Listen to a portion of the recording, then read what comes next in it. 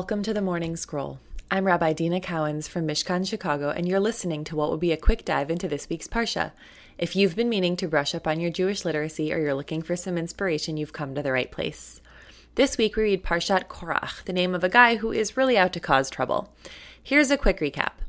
Korach, who's a Levite, gets some followers and stages a rebellion against Aaron and Moshe, saying they're hoarding power unfairly. Korach's essential claim is that all the Israelites are holy, so why do just Moses and Aaron have a privileged position relative to God?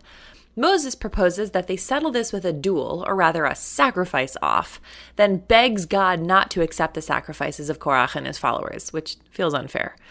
God gets angry with the Israelites who want to follow Korach and, surprise, surprise, wants to kill them all.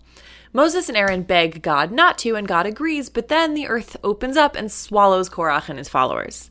Moses then decides that they should decorate the ark with the fire pans that Korach's followers used to remind the people not to do what Korach did, but the Israelites are actually still pissed and blame Aaron and Moses for Korach's followers' deaths.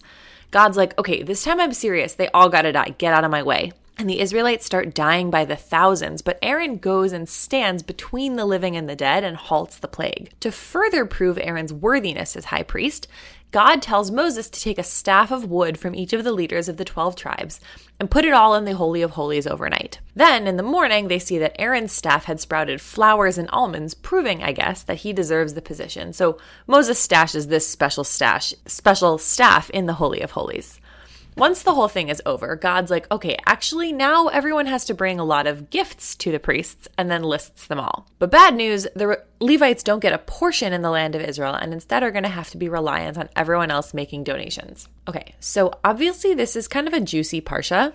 It's not every week that the earth swallows people up or that Moshe gets revenge on people. And as a biblical criticism nerd, I also kind of love how this parsha is in dialogue with other parts of the Torah. Specifically, I think this parsha is in dialogue with a theme that we see in the book of Devarim, which we'll read after this book. In Devarim, a lot of emphasis is placed on how all the Israelites are holy and capable of upholding Jewish law and tradition, which seems to be a really dominant idea there. But in this parsha, that's the message that Korach tried to convey, and he gets swallowed up by the earth. So while we could do some fancy footwork to explain how they're actually not contradictory, I kind of like living with conflicting messages in the Torah. It reminds me to look at the Torah not just as an instruction manual, but as a partner in conversation. By preserving these disagreements between different source material in the Torah, we're invited to form our own opinions that are grounded in the Torah, but also hold space to disagree with the Torah and with each other.